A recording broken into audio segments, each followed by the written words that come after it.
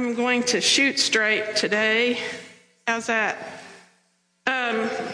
Let's pray first. Thank you, Lord. Father God, we just thank you right now for the anointing that's on your word.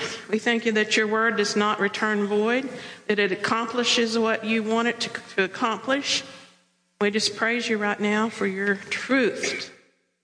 Sets us free, Lord God, and we thank you for each one of these ladies, that their ears are open to hear and eyes are open to see what you would have them to see. In Jesus' name. Thank you, Lord. Can you give me a shout of praise to the Lord?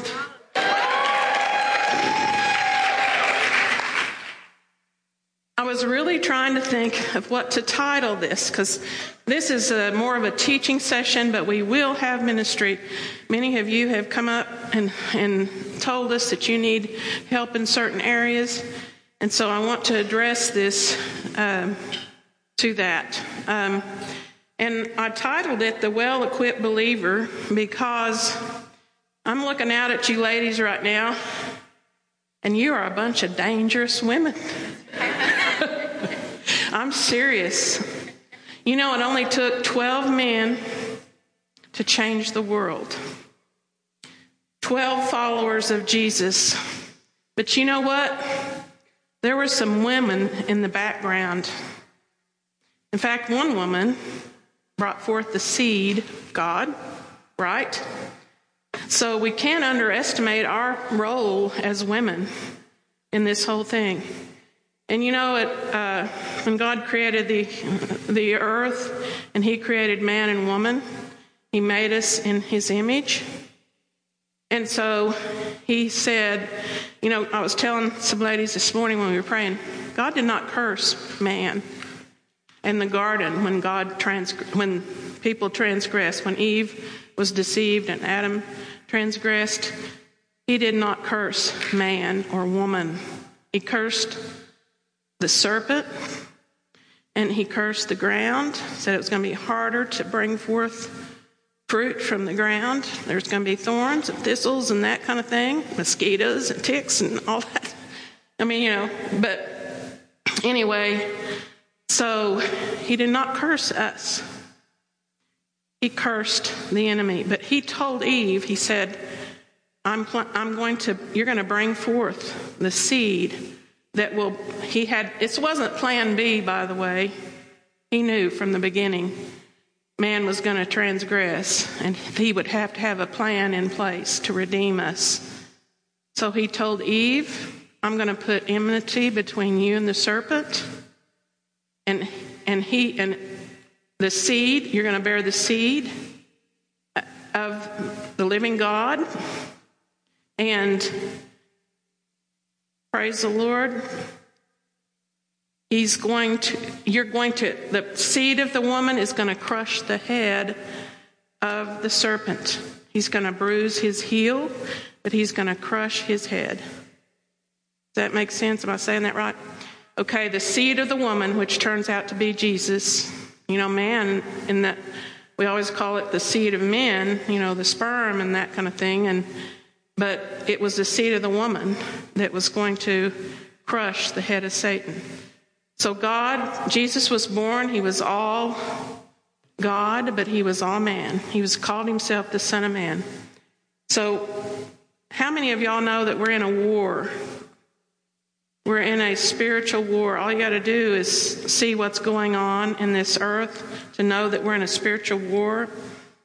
And there's so many scriptures about spiritual warfare. That's what this is going to be talking about, first of all. But we have been equipped to be overcomers and conquerors through Jesus. And it seems like we're getting beat up a lot, doesn't it? I mean, but you know what? God causes us to always triumph in him through Christ Jesus. And so we're going to talk some about this war that we're in. You know, even though God knew from the day Adam and Eve sinned, we would be in a war against the world, the flesh, and the devil, yet he sent a deliverer and a conqueror in Jesus to overcome the world, subdue the flesh, conquer the devil. His blood wiped away our sin. He's the Lamb of God who takes away the sin of the world. Oh, the love that God has imparted to us, his children. And there, like I said, there's many scriptures about spiritual warfare in the Bible. But God has equipped us. And so this is what this time is about, the equipping that God gives us as children. He established man, made in his image, to have dominion. He said, go and have dominion on this earth. I'm going to kind of go over some basic things here. And rule. And there's a lot of people that say, well, if God's real, why is the world like it is? Well, God didn't mess it up. Man messed it up. God gave us dominion in this world to subdue, to do what we were supposed to do and keep this world. But whenever we decided to do things our own way, then the enemy came in and we lost our dominion. But Jesus came back to give us the dominion back, and that's where we have to learn who we are in him. I had to tell a little granddaughter story. And it isn't the one that's here. But, first scripture I learned was, all we like sheep have gone astray. We have turned everyone to our own way, but the Lord has laid on him the iniquity of us all. So everyone has turned their own way. And I remember my granddaughter, when she was probably about 3, she was doing something, and I said, no, you can't do that.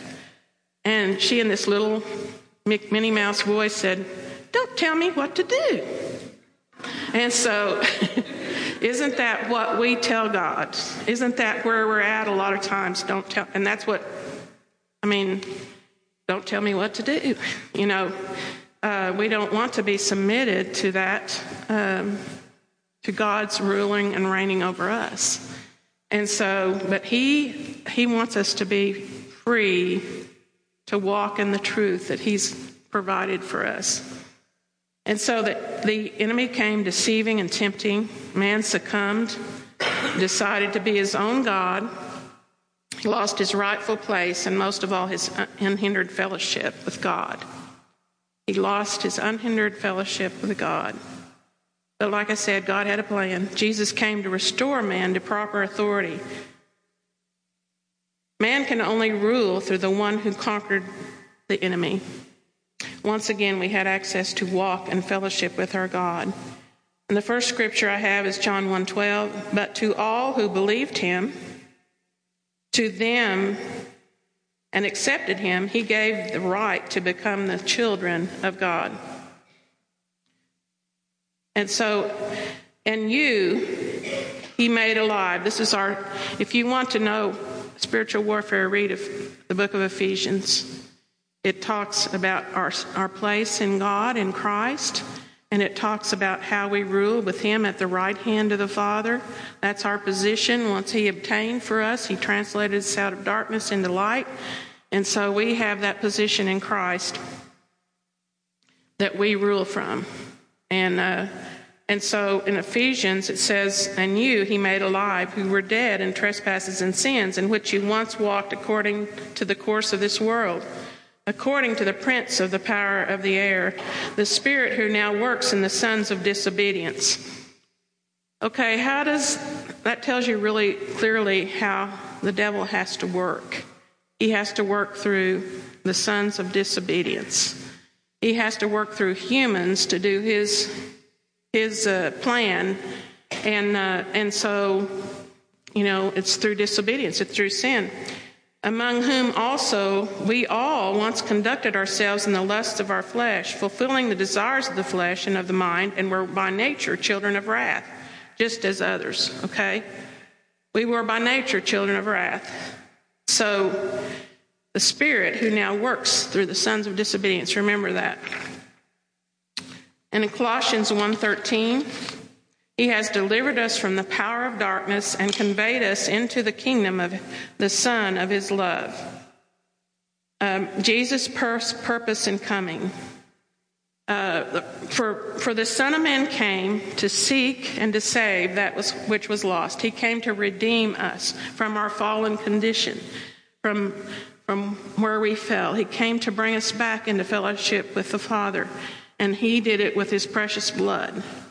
You know, looking back on the sacrificial system, there was a time when I just asked the Lord, why did they have to kill innocent animals in the old covenant? Because I'm an animal lover. I could not imagine the sacrificial system that he set up to kill animals for the atonement of sin. But it's because it says without the shedding of blood, there's no remission of sin. And it had to be an innocent something to pay for our sin. And we know that the animals were not a permanent fix to that. They were to point to the one who did really truly do away with sin, and that was the Lamb of God. I can't think of anything more innocent than a lamb.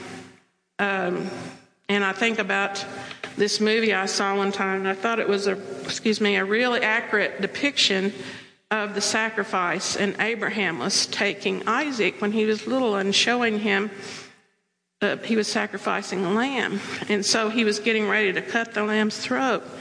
And Isaac turned away and he said, no, I want you to look at it.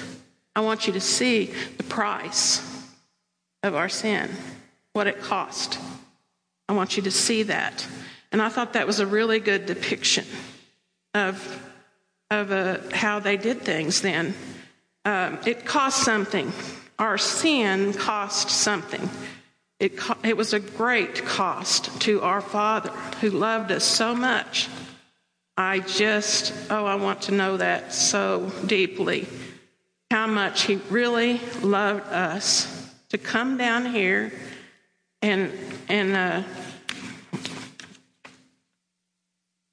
go to that cross and suffer and bleed and be beat to a pulp in order for us to have fellowship and reconciliation and to be reestablished in that relationship. Wow, what a cost that was. So, okay, Jesus came to seek and to save that which was lost. And then in Acts 10:38, how God anointed Jesus of Nazareth with the Holy Spirit and with power, who went about doing good and healing all who were oppressed by the devil, for God was with him. Acts 10:38. So Jesus, I love this. I love this. I love this. I don't know how you feel about John in the Passion Translation. We're giving away some of those books because I just feel that, I don't know. John, in that translation, Jesus is called the living expression. The living expression of God. And it'll just bless your... I can't read that first chapter without just weeping, because it just becomes real to you that he is the living expression of God. So if you want to know what the Father is like, he says, if you see me, you see the Father. If you want to know what the Father is like, look at Jesus' life. Read in the Word what Jesus did, that he healed, that he set free, that he delivered. And he wants us in that redeemed state. And so we know that right now we're in a war, and until Jesus comes and reestablishes his kingship on this earth, he has to work through us to wrought righteousness. He has to work through the children of obedience to do his will. Instead of the children of disobedience that the devil works through, he works through the children of obedience to be living expressions of who he is. Praise the Lord. So, okay, now I want to talk a little about the 70. I'm going to try to watch my time. Oh my gosh, it's already 27.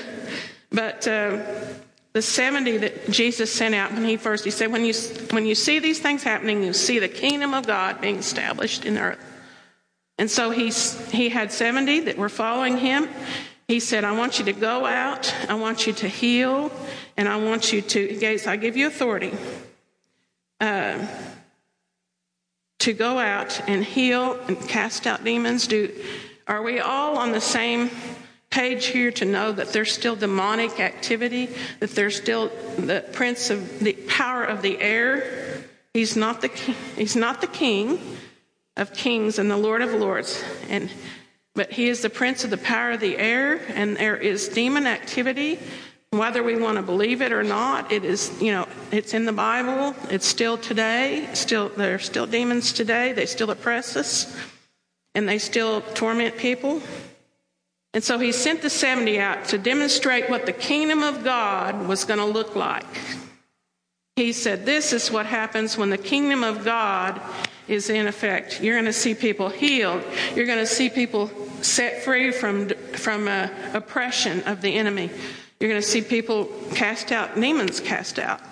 So this was how Jesus lived, and he showed that through his ministry. And so he sent the 70 out, and they came back, and they were so excited. In Luke, the 10th chapter, are we getting the scriptures up? All right, great. Okay, Luke, the 10th chapter. Here's Jesus. He's waiting. The disciples have come, and they're all excited. These aren't the 12. These are the ones that he sent out, 70 of them. They return with joy, saying, Lord, even the demons are subject to us in your name. And so he says, Jesus rejoiced, said he rejoiced, and he said, I saw Satan fall like lightning from heaven. Behold, I give you the authority to trample on serpents and scorpions and over all the power of the enemy, and nothing shall by any means hurt you. Nevertheless, do not rejoice in this, but that the spirits are subject to you, but rather rejoice because your names are written in heaven. Hallelujah. So they were all excited. They saw the manifestations, but they had not yet experienced salvation themselves. They were only going on the authority that Jesus gave them in his name. But he was saying, okay, rejoice in the fact that what I'm going to deposit inside of you is going to cause your names to be written in the Lamb's Book of Life. You'll have eternal life. They couldn't understand that right then. Okay, I want to talk about our weapons. One time I taught on this with the children, and it was just a fun time to do that. I was back there teaching them on their weapons. Children need to know how to use the Word of God, don't they?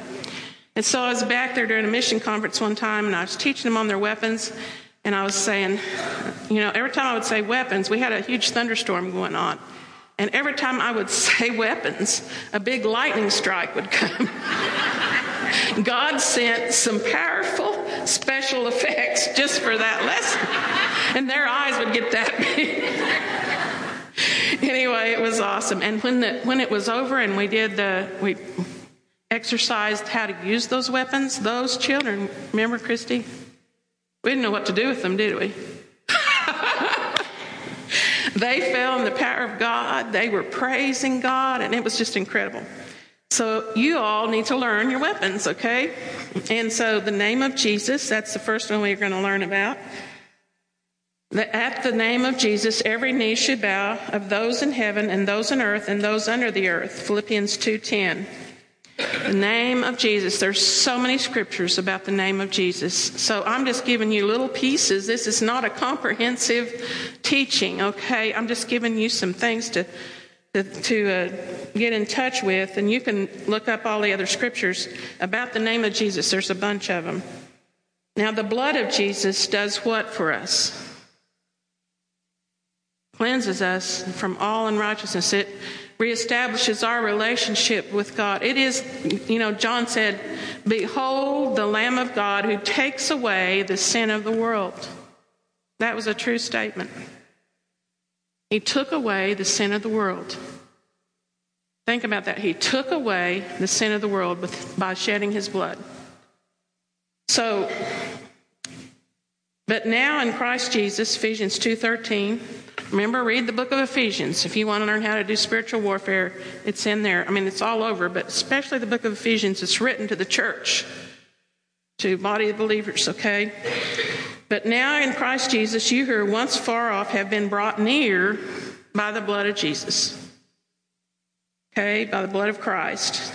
Now, so the blood of Jesus, we're good on that. The name of Jesus, the blood of Jesus, and the spoken word of God. How did Jesus defeat the enemy when he went into the wilderness? He said, it is written. But he didn't just quote scripture from the old covenant. He knew it. He knew it. And the enemy did his best to derail. It had no effect on him because he knew who he was. And Ephesians 6:17, take the helmet of salvation, the sword of the Spirit, which is the word of God. In Hebrews 4:12, for the word of God is living and powerful and sharper than any two-edged sword, piercing even the division of soul and spirit, of joints and marrow, and is a discerner of the thoughts and intents of the heart. And believe me, it will cut you inside. I mean, it'll cut right to what you need. But it's a good kind of cutting. It'll go right to, it'll nail the things that need to be nailed if you let the word come through. So how do we launch these weapons? The name, the blood, and the word of God. How do we launch them? Has anybody got any ideas on that? How about this thing right here? Huh? Okay, we speak it. We proclaim it. How do the preachers get up and they launch that weapon of the word of God? And it goes forth. We speak it. What else do? We live it. But truly to launch the weapon, how about worship? Are we launching that weapon when we sing about the name, when we sing about the blood? Hallelujah. How about declaring? How about declaring what God says about us? You know, sometimes we get into prayer, oh Lord, please, please, please, when we need to say, in the name of Jesus, I declare over this situation, I declare God's blessing over this situation. I declare God's moving over this situation. I declare that I am the righteousness of God in Christ Jesus. So that's another way we declare who we are in Christ, and we have to have the word in us to do that. That's one thing that we need to. Can I tell you something about prayer? Can I tell you just that? If you want to be powerful in prayer, get in agreement with the word of God. Get in agreement with what God says, and it will be established. What God says over your life, what God says over your family, what God says over the situations. Get in agreement with that word, and then it'll happen. It happens. So that's the powerful word of agreement. That's what God wants. He wants us to agree with what he said about us and who he is. So the thief does not come except to steal, kill, or... Wait, let me go up a little bit. For we don't walk in the flesh. We do not war according to the flesh. So, we can get mad and fight and do all kinds of things. It doesn't work. For the weapons of our warfare are not carnal, but they're mighty in God for pulling down of strongholds, casting down arguments and every high thing that exalts itself against the knowledge of God, bringing every thought into captivity to the obedience of Christ, and being ready to punish all disobedience when your obedience is fulfilled. So a lot of our battle is right here between our ears. The enemy's throwing lies in there about who we are. Maybe they've been spoken over us, that we're no good, that we're worthless, those kind of things.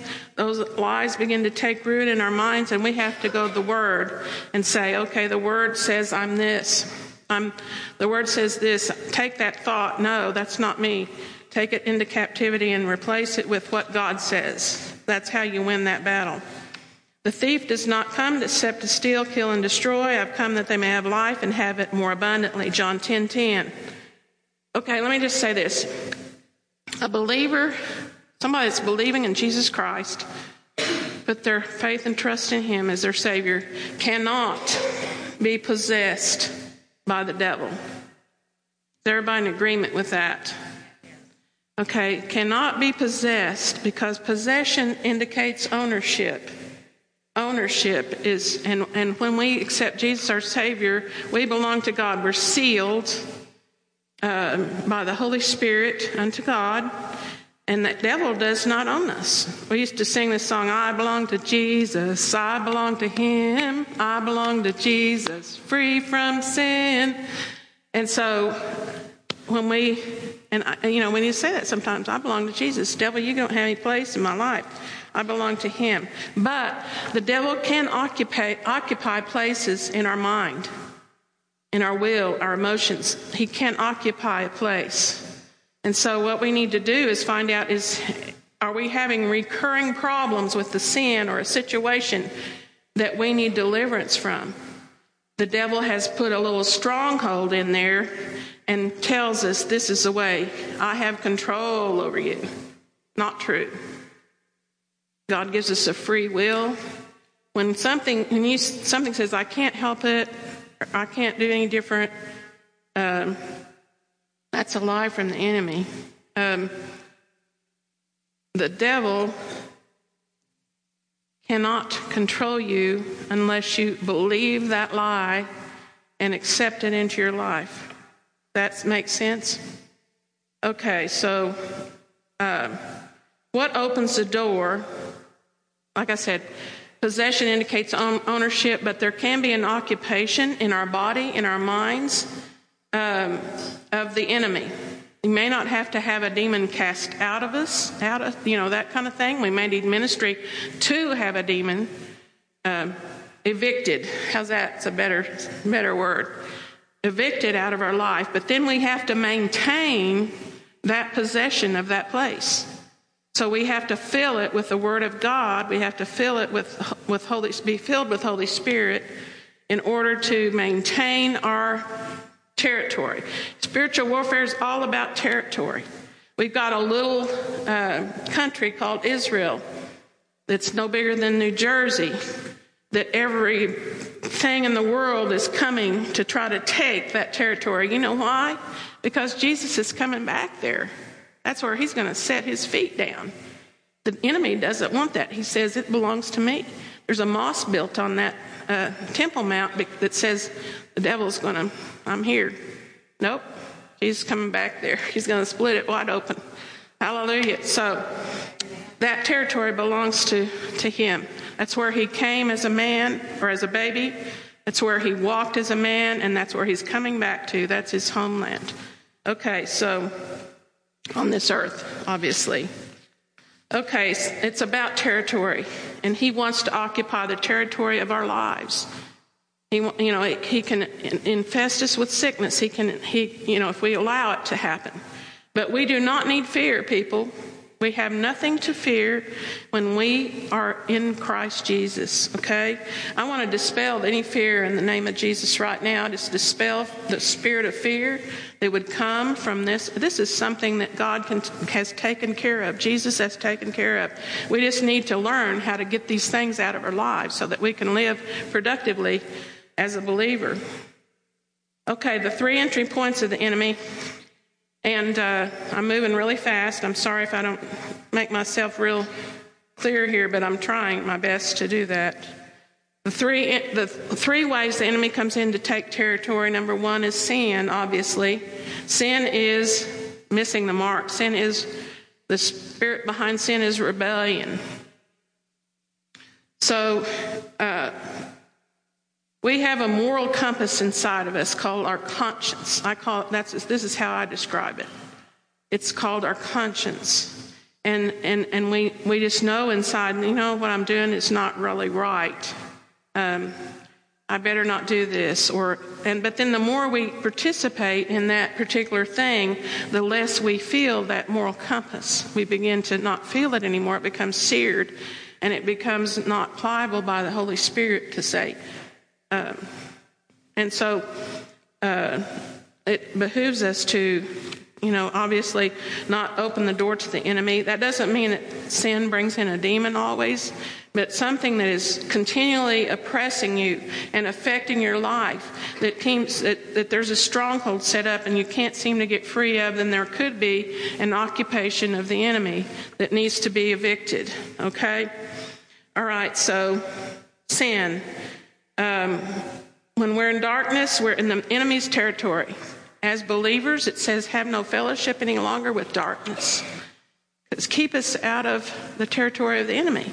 Because we want God over us to protect us and his watch over us. But if we enter into the enemy's territory and do things like that, then we're open game for him to take his part in harming us or stealing from us. Okay?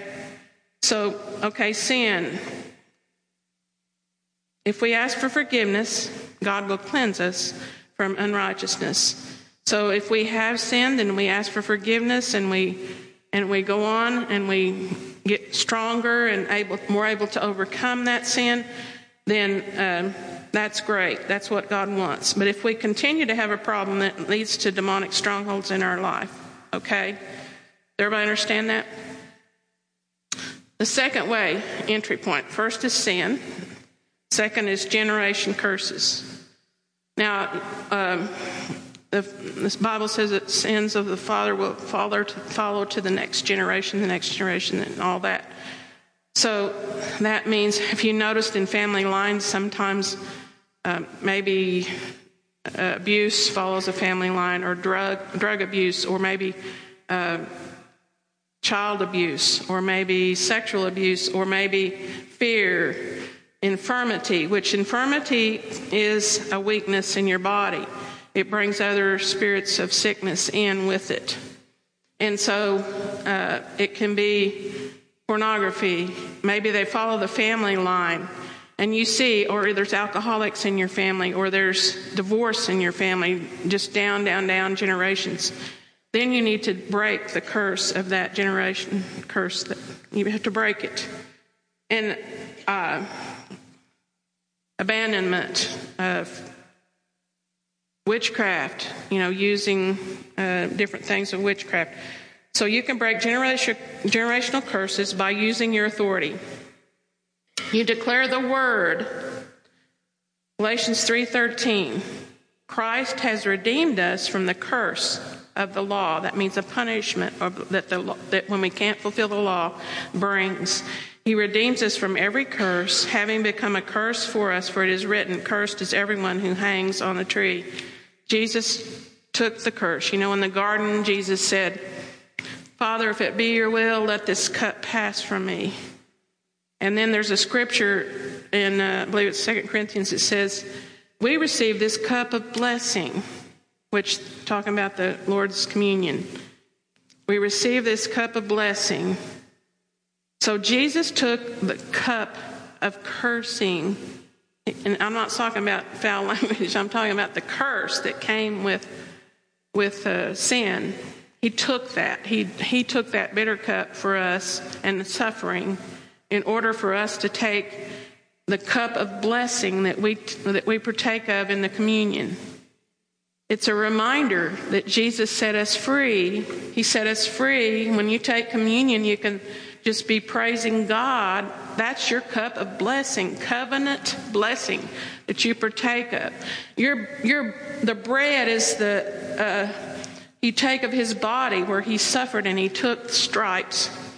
And so, for your healing. And so you partake of those elements that say, I belong to God. Jesus took this for me, and I can rejoice in knowing what he provided for me through this cup. When Jesus was with the disciples, he celebrated Passover that night before he was betrayed. He was celebrating the Passover meal.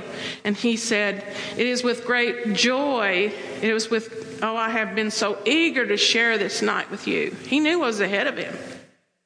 He wanted to reveal himself as the Lamb of God to them. They didn't see it then. But he was revealing himself as the fulfillment of the Passover feast. He was the Lamb that was slain. His blood was shed. His body was broken. He revealed himself on that night to the disciples who he was. And later they found out more about that, obviously. Okay, so the third entry point. First sin, second generational curses, you can break that. We're going to have a ministry time. If anything hits home with you all, and some of you have already been up and you want ministry for different things like that, come on up. We're going to have a ministry time for these things, for you to be set free. Forced entry is number 3. Not everything that's done to you is your fault. Sometimes there's rape, there's abuse, there's things that happen to you in your life from your parents that cause you trauma.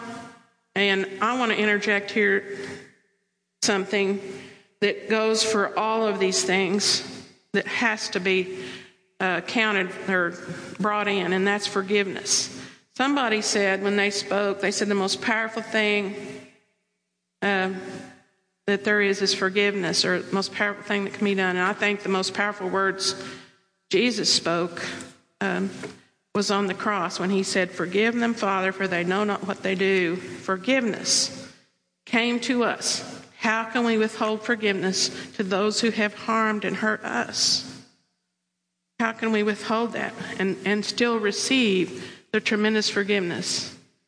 So I want you to consider the fact that sometimes you have to forget. You always, if you want to receive from God, you've got to learn forgiveness. There's forgiveness prayers in the back of your those chairs.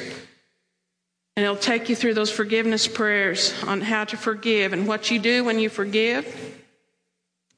You're not saying to that person that they're not accountable for what they did. What you're doing is you're saying, if you're not forgiving them, you're being judging over them. You're taking God's place and you're judging them in God's place. So he cannot forgive you in that position and freely flow to you. So you what you do is when you forgive, and you don't have to feel it. You don't have to feel, you may not want to do it. Obviously, a lot of us don't want to do it. Something that's harmed you greatly and you just can't forgive. You can't forgive. But if you don't do it, you'll not be released from the enemy's work in your life. So you have to, what you do is when you say, Lord, give me the grace, but I choose, by the act of my will, I choose with my words to forgive this person from harming me. I choose to release them. All my judgments against them, I'm not going to judge them. You're the great judge. You'll take care of it.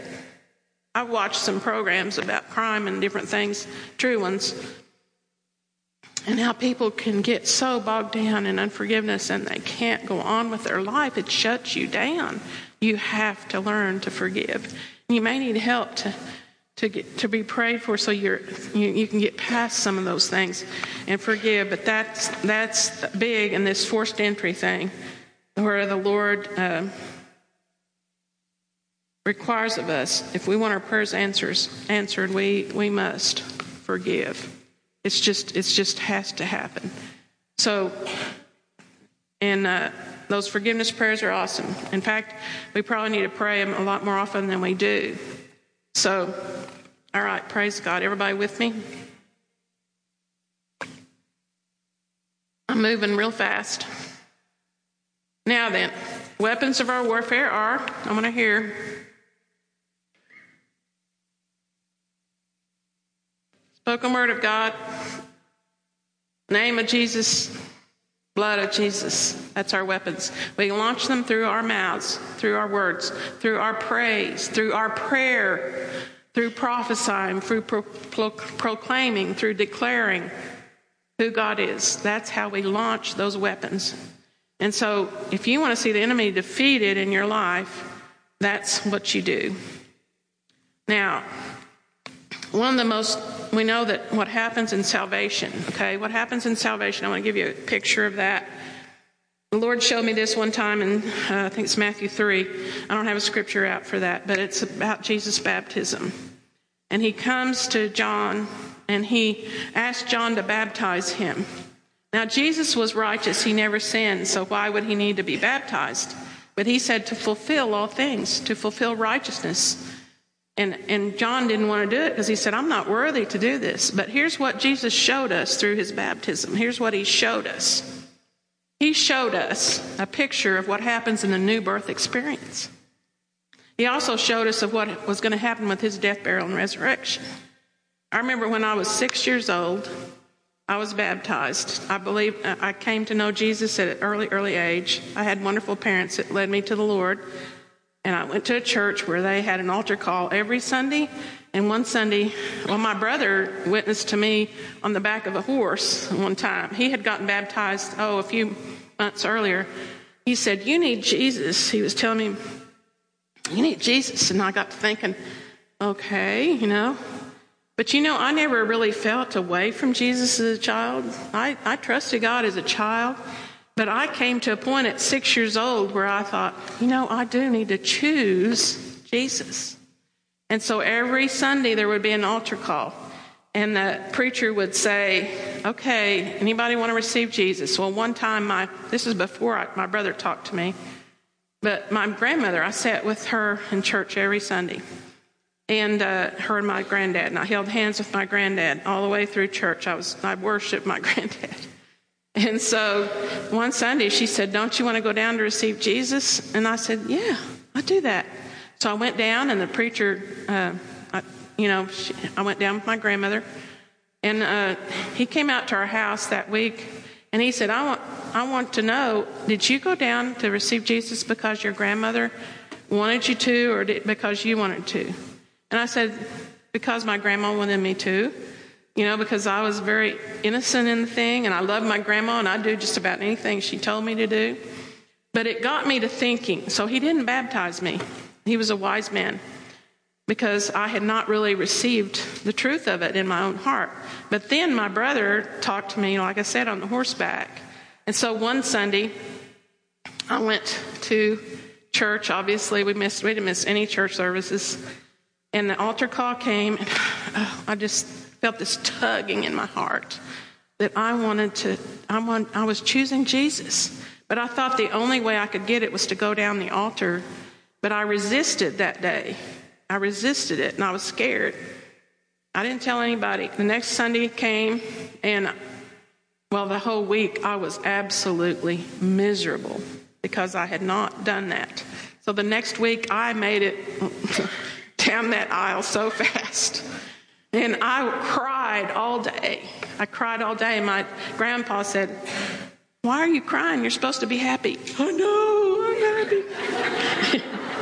But anyway, so that was my salvation experience. But what Jesus showed in this whole thing, in his baptism, was when let me find that real quick. I think I can remember it, but I want to make sure. Yeah, okay. When he came and was baptized, it says that he went under the water.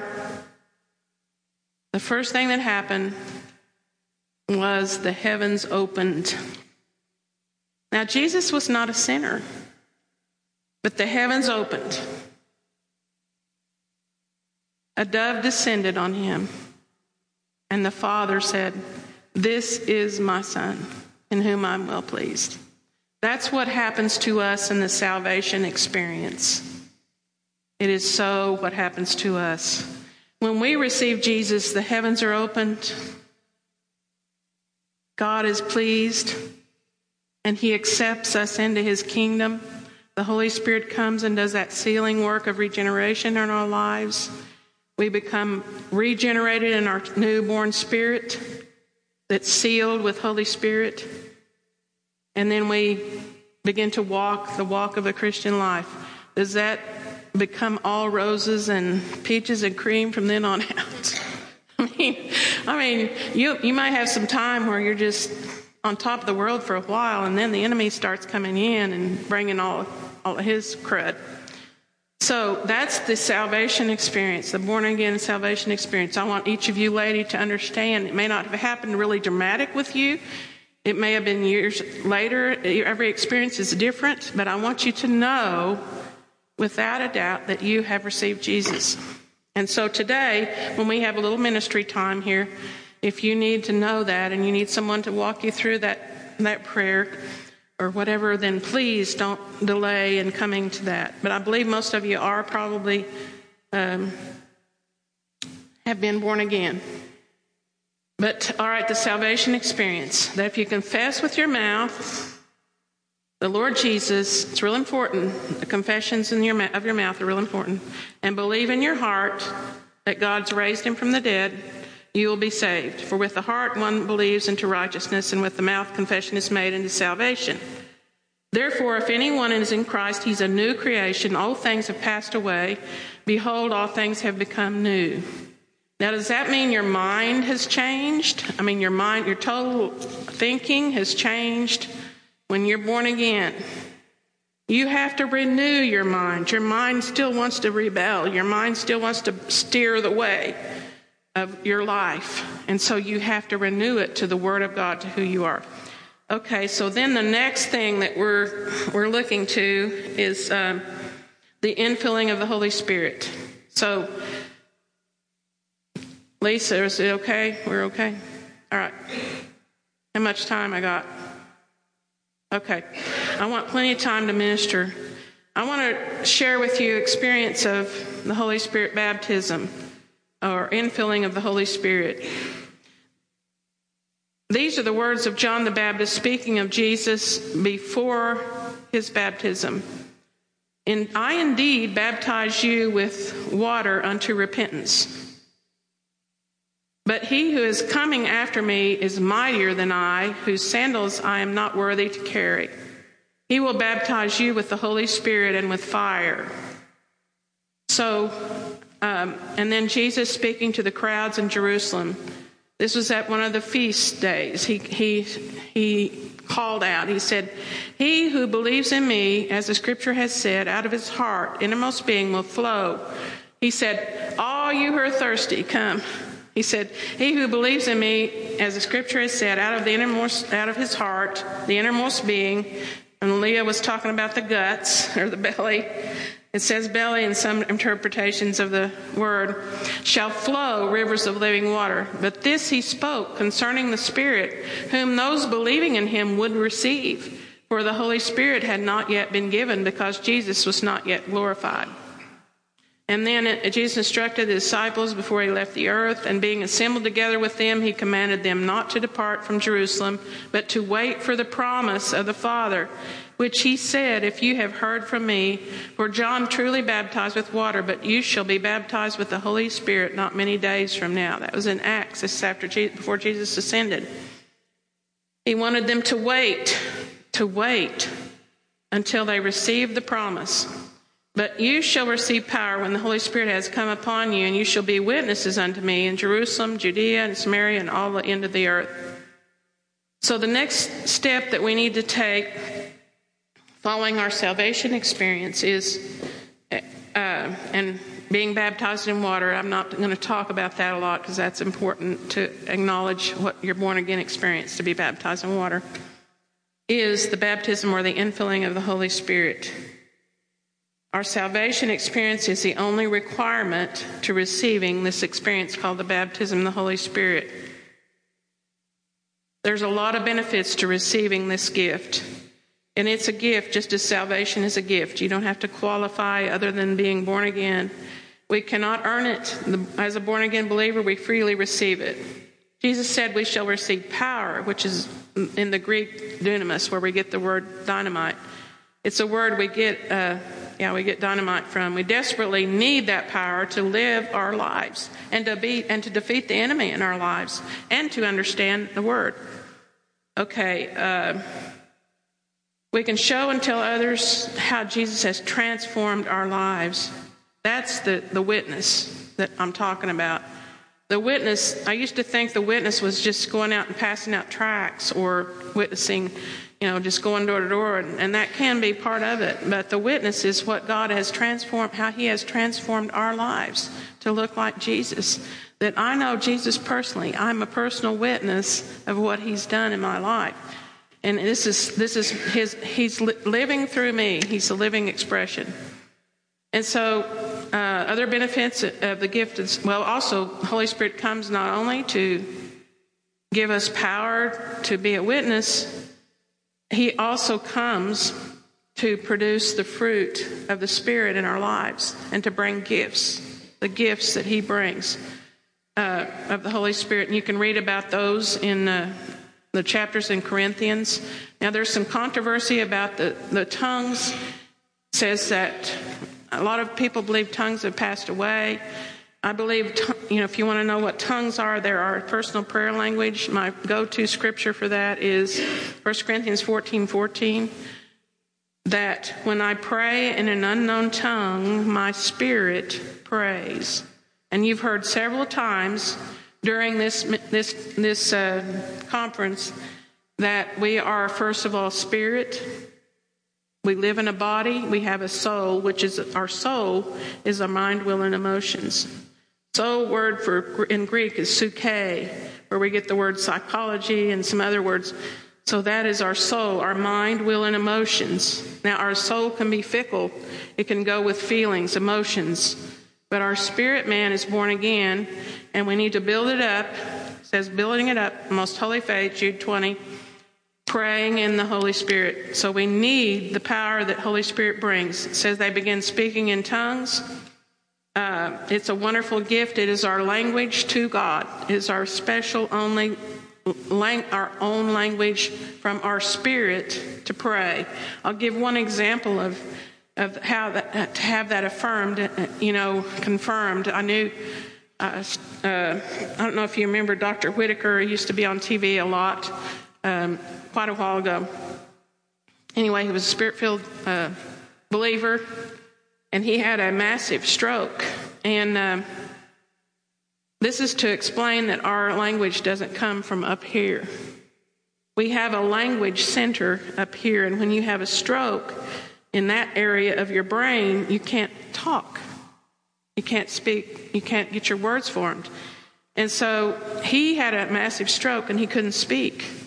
But a minister called him on the telephone, had him put the telephone up to his ear, and he said, Donald, he started praying for him. He said, I want you to pray in your prayer language. And he took off in his prayer language.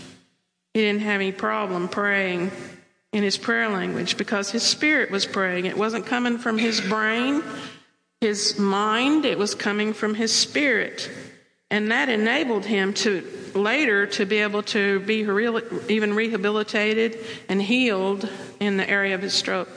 So that's just one example. That explains to me, and I've heard a lot of other different stories about the spirit language. So we need this gift if you haven't received it. And even if you have and you want to be refilled or you want to be ministered to in regard to some deliverance, some getting set free from some strongholds, I want y'all to feel free to come up. Some of you have come up, and I've told you to listen to this lesson. Is everybody with me? I've kind of just shot this out for lack of time. Okay. So our spirit language is important. Now, there's a lot of controversy in denominations. Let the Holy Spirit be your witness to this. I remember I didn't understand it because I was in a denomination where they didn't believe it. I didn't understand it, but I knew in my heart the gifts of the Spirit were real. We need them not worse, but we need them as bad today as they did then. We need all the gifts and all the power that we can have from God. To be powerful prayers. That's another thing. Be powerful. Romans, the 8th chapter says, the Spirit knows how to pray. We're weak. We don't know always how to pray with our brain. How do we pray about a situation that we don't know everything about? We pray in our spirit language, and God hears us, and we pray the perfect will of God. Read the chapter. Romans chapter 8 is awesome on the spiritual language. And so read that.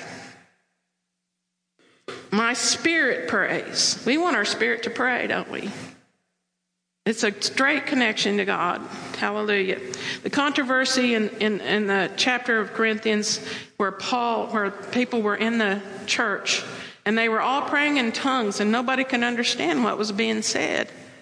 So he was correcting them and saying, okay, I want you to speak plainly when you're in a congregation, to speak the word. But when you're in your personal language, and when you're speaking to people, if I were to pray out in my tongues right now, you wouldn't understand what I was saying. It wouldn't build you up any at all. But it's my personal prayer language. But when you speak words of prophetic words or words of encouragement, then people can understand. So he said, I want you to speak words where people can understand in the congregation. But in your own private prayer life, speak the Spirit language, okay? Is everybody with me? All right. Is there anybody that wants more? I got to tell you that... praise God. Let's just pray just a minute. Thank you, Lord. Thank you, Jesus. Likewise, the Spirit also helps our weakness, for we don't know what we should pray for as we ought. But the Spirit himself grabs a hold, is what that says, makes intercession for us with groanings which cannot be uttered. Be filled with the Spirit, speaking to one another in psalms and hymns and spiritual songs, singing and making melody in your heart to the Lord, giving thanks always for all things to God the Father in the name of our Lord Jesus Christ, submitting to one another in the fear of God. Okay, when you come up to receive, if you haven't received before, Jesus is the baptizer in the Holy Spirit. That's what the Word says. John came baptizing in water. Jesus came to baptize in the Holy Spirit. You just thank God. I thank you, God, this is a gift for me. I thank you, God, that you want to fill me with the Holy Spirit. And Jesus, I just ask you to fill me up. Fill me up with your Spirit. Fill me. And I expect to speak in the heavenly language and my spirit language unto you, Lord. And just receive that free gift. Just be free to receive it. How many of y'all this gift has been really precious to you? Raise your hands. This gift has been so precious to you. Amen. Oh, my word. I can't describe how it's changed my life. And like I said, I was raised where I didn't believe it, but I kept searching the Word, and I came to this scripture in John, the 16th chapter, that says, when He, the Spirit of truth, comes, He will lead you and guide you to all truth. So I ask Holy Spirit, tell me the truth about this. Do I need this gift? Is this you? And Holy Spirit confirmed it. One night I went to sleep and woke up praying in my prayer language. And, I was a seeker. Are you guys seekers? You want to be seeking the kingdom. You want to be seeking the things of the Spirit. You want to know more. You want to go deeper. Always be a seeker.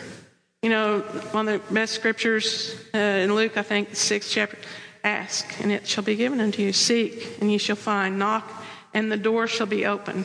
How much more did the Holy Spirit want to give you the good gift? Hallelujah, which He is a good gift.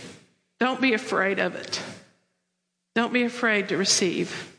All right, I want my prayer ministers to come up here. What we're going to do is we're going to have one side over here, some of them over here.